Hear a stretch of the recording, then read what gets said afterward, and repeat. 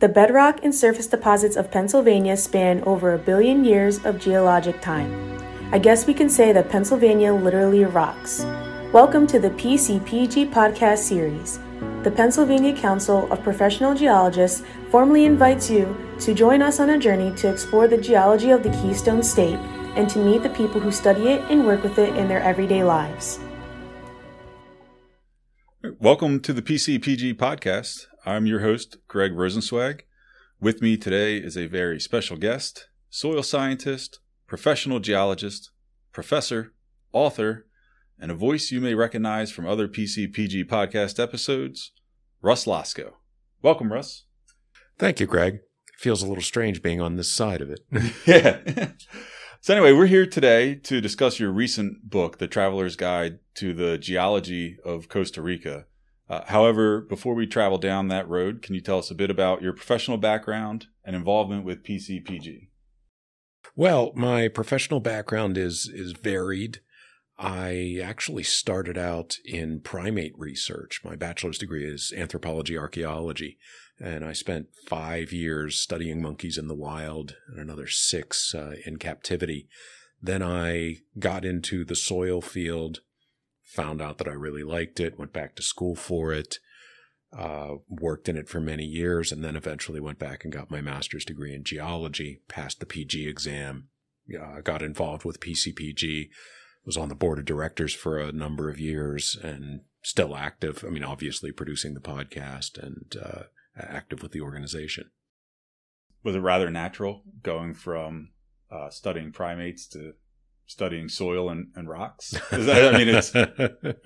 It was a bit of a shift, but in everything you do in life, you end up interacting with people, and people are just big monkeys with attitudes. So it was good training.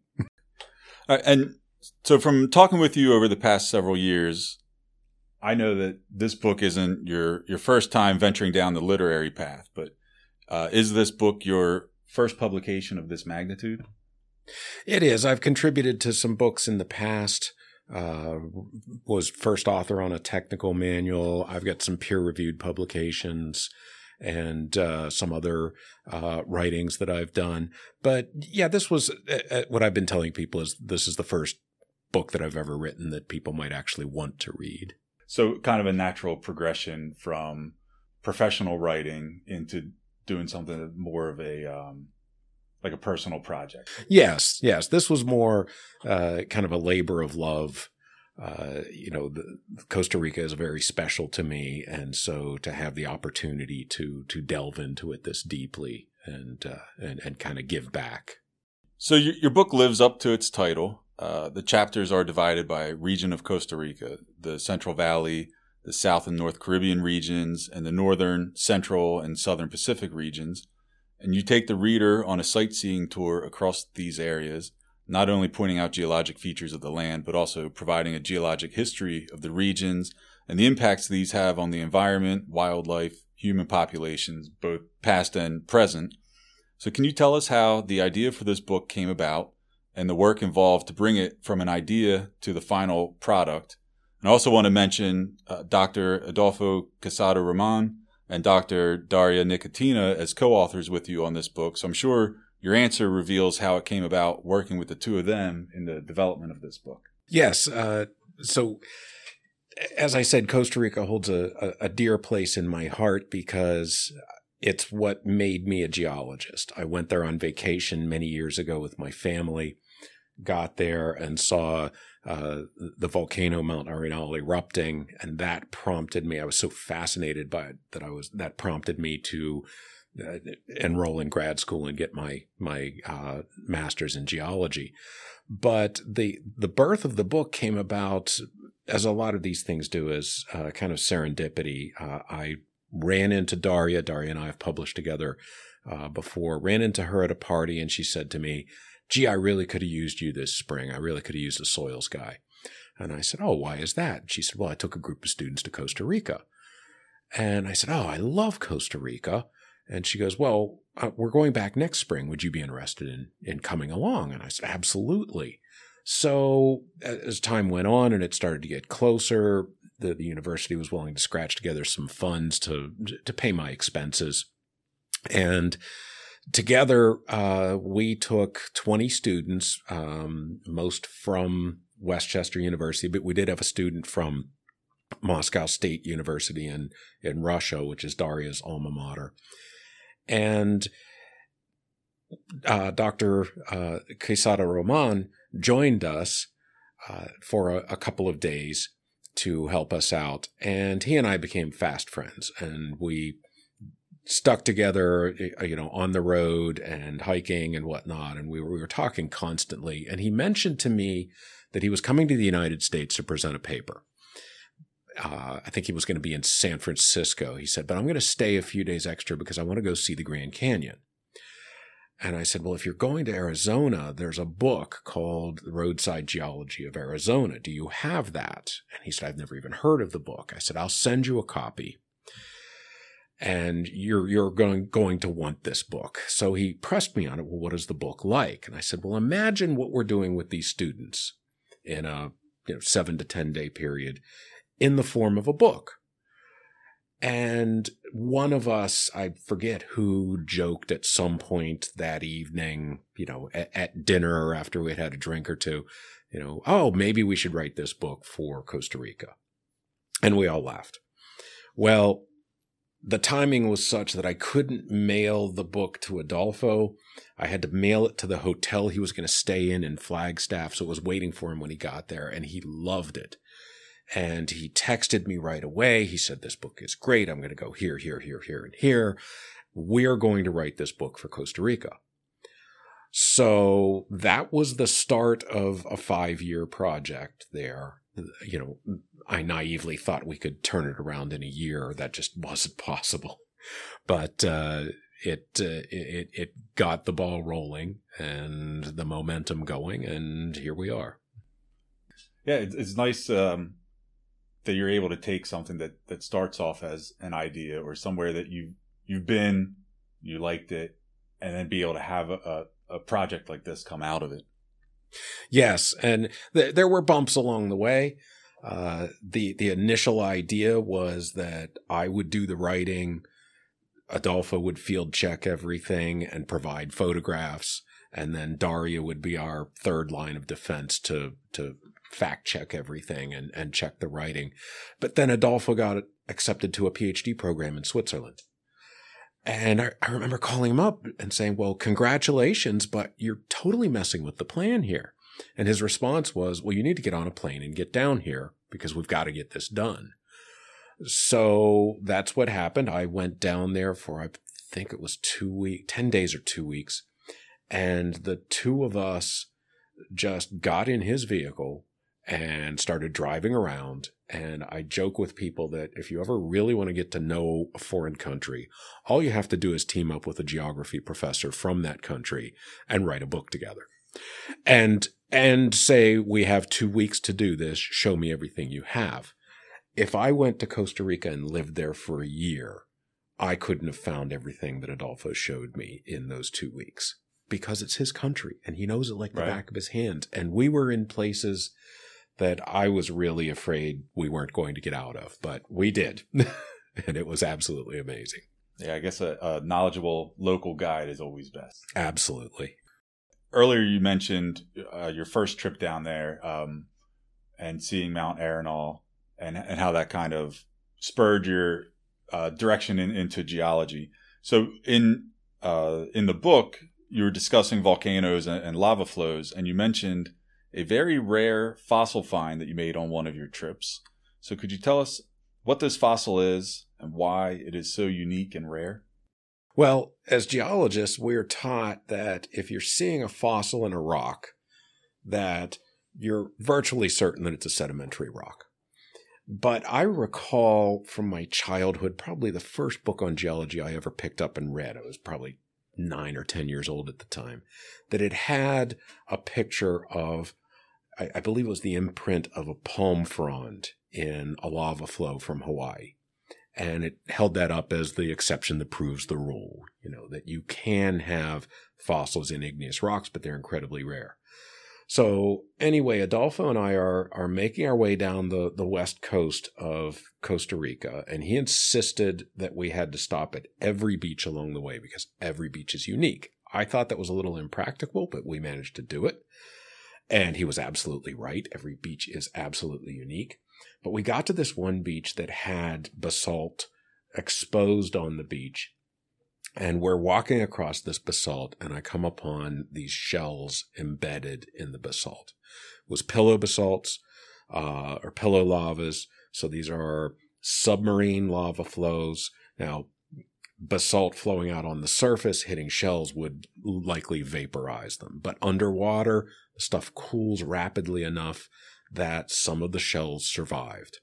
And it wasn't just shells sitting on the surface of the basalt. These were deeply embedded in the rock. And I took my rock hammer and chipped around, and you could see fragments of them sticking up in other places. So it only took me 60 years to find a fossil in igneous rock. So I think the takeaway lesson there is if someone says we have to visit every beach, you say yes, because you never know what you're going to find. Exactly. I don't want to give away too much of what you have in the book, but another discussion that I found fascinating was the topic of pollens in lake sediment cores and the suggestion that what we know as wild natural rainforest may actually be forest that has taken over an area previously cultivated by indigenous peoples. Can you elaborate on that a bit? Sure. Do I have that right? Yes, you do. There was a study done on lake cores in the southern part of Costa Rica out on the Pacific coast. This is an area that is impacted by a volcano that is not in Costa Rica. It's across the border in Panama. I believe it's Baru volcano. And when it erupts, it tends to blanket this area in ash, and the area is unlivable for a few years. These pollen cores showed that this place had been abandoned many times, but the people always came back and re-cleared and started cultivating again. And the implications are that what we see as pristine rainforest untouched by humans is often, in a tropical setting like that, it could just be rainforest that nobody has touched for a few years, 5, 10, 20 years. And in fact, some of the wilderness areas in Costa Rica that people like myself pay to go and see, they look like virgin rainforest. They are not. They're second growth forest. Costa Rica was following the same model that a lot of the countries in Central America were back in the 1960s, clear-cutting their forests, exporting the lumber. And then they were, by various means, convinced to preserve those forests and that would draw tourism. And it really did. The implications there are far-ranging, and we actually do see evidence of this, for example, in Amazonia, which has always been held up as the prime example of primordial rainforest. And isn't it amazing that the indigenous people can survive so well, and there's so much food for them, and these medicinal plants, and so on and so forth? Well, now remote sensing and drone exploration, and especially LiDAR, is showing that Amazonia was heavily populated in the past, that there were towns or cities with roads in between them, that this was a thriving area right up until probably European contact. The natives were probably wiped out by disease, and the jungle took over. So it's not so much that the primordial rainforest could support human beings so well, it's that what we see as untouched rainforest is actually a plantation that has gone wild. And the indigenous people there are simply harvesting the fruits from their ancestors' careful shepherding of the landscape. Yeah, that's very interesting. So it's not... because everything isn't what it seems, per se. Yes. So from several trips to conduct your research for this book, I'm sure you have developed a fondness for Costa Rica. You mentioned earlier when Daria said she could have used a soil scientist in Costa Rica. You said, "Oh, I love Costa Rica." So we know you have a fondness for Costa Rica. Overall, what is your favorite thing about Costa Rica? Wow, how much time do you have? We could go on for hours about it, but if I had, you don't have to pick one. Just okay, pick one. if I had to pick one, I would say the Corcovado National Wilderness. It's on the South Pacific side, an area known as the Osa Peninsula, and it is an area that was settled, was farmed, but the government decided to protect it. They made a deal with the people who were farming the area, and the people donated their land back. I don't know what exactly compensation they were given, but there is a monument there to those people, and in fact, they are buried on that land. They insisted that they be buried on that land. But the area was allowed to go back to being wild, and it is protected. You cannot enter it without a licensed guide, and you have to get a permit at least 48 hours ahead of time to get in there. When I visited it with my friends Martin and Vicky Helmke and their daughter Megan, to get to it, we had to drive to the last town on the road, then another 27 kilometers on dirt road across a couple of rivers, then abandon our vehicle and walk the last 3 kilometers to get to the entrance. So they don't exactly make it easy for you to get there, but the biological diversity there is absolutely incredible. You go there, you will probably see more species of animals in a half day than you may in the rest of your life, unless you're a really good traveler. There are, for example, 6 species of wild cat that live in the Corcovado. There are all kinds of species that are endangered elsewhere, but are very common there. A very, very beautiful area. I would highly recommend it to everybody. I would imagine there may be primates there. Absolutely. So that come full circle. It does from full the start circle, of your professional career. When I started out working with monkeys, I was working with old world monkeys, African monkeys that had been imported to the New World. And in the back of my mind, I always wanted to work with the New World monkeys. And I had my first encounters with them in Costa Rica. There are 4 different species of them there. And one of the things that I learned early on in Costa Rica is you don't need an alarm clock. The howler monkeys will wake you. They are some of the loudest animals on the planet, and they start vocalizing when the sun comes up. So clearly a lot of effort went into the production of this book. So you had research, international travel, the coordination and planning for each trip to be able to see the geology that you discussed firsthand, and then, of course, compiling it all into this text. And so what would you say was the most difficult or least fun or least exciting part of this whole process? And I just want to point out, I'm asking this with the thought that maybe there are listeners out there that would be interested in one day taking on a project like this, but may find themselves discouraged early on by hurdles or perceived hurdles in the process. So discussing any hurdles that you may have had and how you cleared a path over, around, or through them may be the bit of encouragement they need to keep pursuing their dream project. Well, that's a really good question. And I would have to say just perseverance is what is needed. Initially, I thought that this was something that we could, with 3 of us working on it, that we could turn around in a year.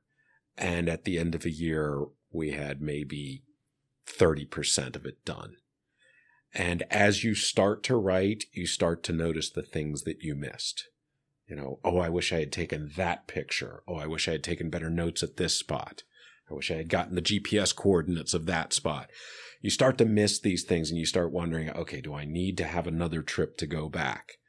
And we did. We did go back to recover some ground and get some photographs that we needed.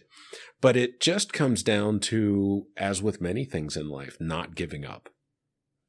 If it's something you really want to do, just lean forward and do it. And people may tell you, oh, it's too hard. You don't have time for that. You do. You just need to allow yourself to do it.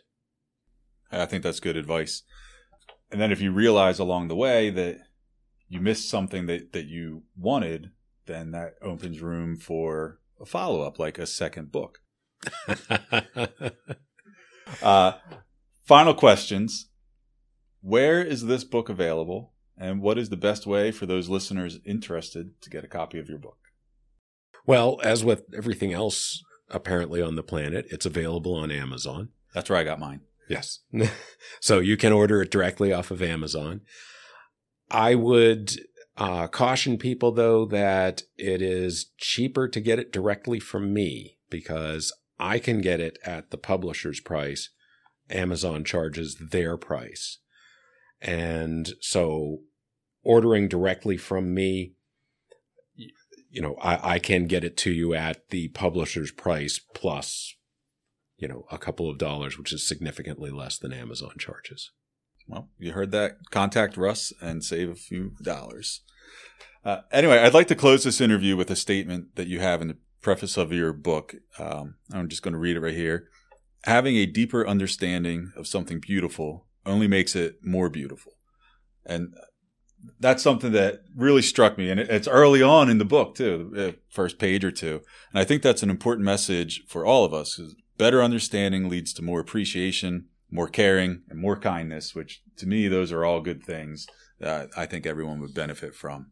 So I just want to thank you for your time, Russ. As he said, the Traveler's Guide to the Geology of Costa Rica is available now. So contact Russ, pick up your copy, and let him take you on a journey through geologic time. Thank you, Greg. This has been a presentation of PCPG's A Poorly Sorted but Well-Rounded Podcast Series. These podcasts are hosted on several platforms and also available on the PCPG website. A special thanks to Cheyenne DeLawrence for the introduction. If you enjoyed this episode, please consider taking a moment to give us a rating, leave us a comment, and let us know what you think of the content and what you may want to hear in a future episode. Remember to subscribe so you're notified when the next episode becomes available. PCPG is a nonprofit organization working to advance the practice of geology and the allied sciences and the success of our members through advocacy, education, and networking. Whether you are a corporation, a professional, or a student, please consider becoming a PCPG member today. Just visit our website, pcpg.org, and be sure to check out the Resources tab. In case you missed it, please check out the previous episode where Russ talks with Dr. Rahman about geoheritage. Thanks for tuning in. I'm your host, Greg Rosenzweig.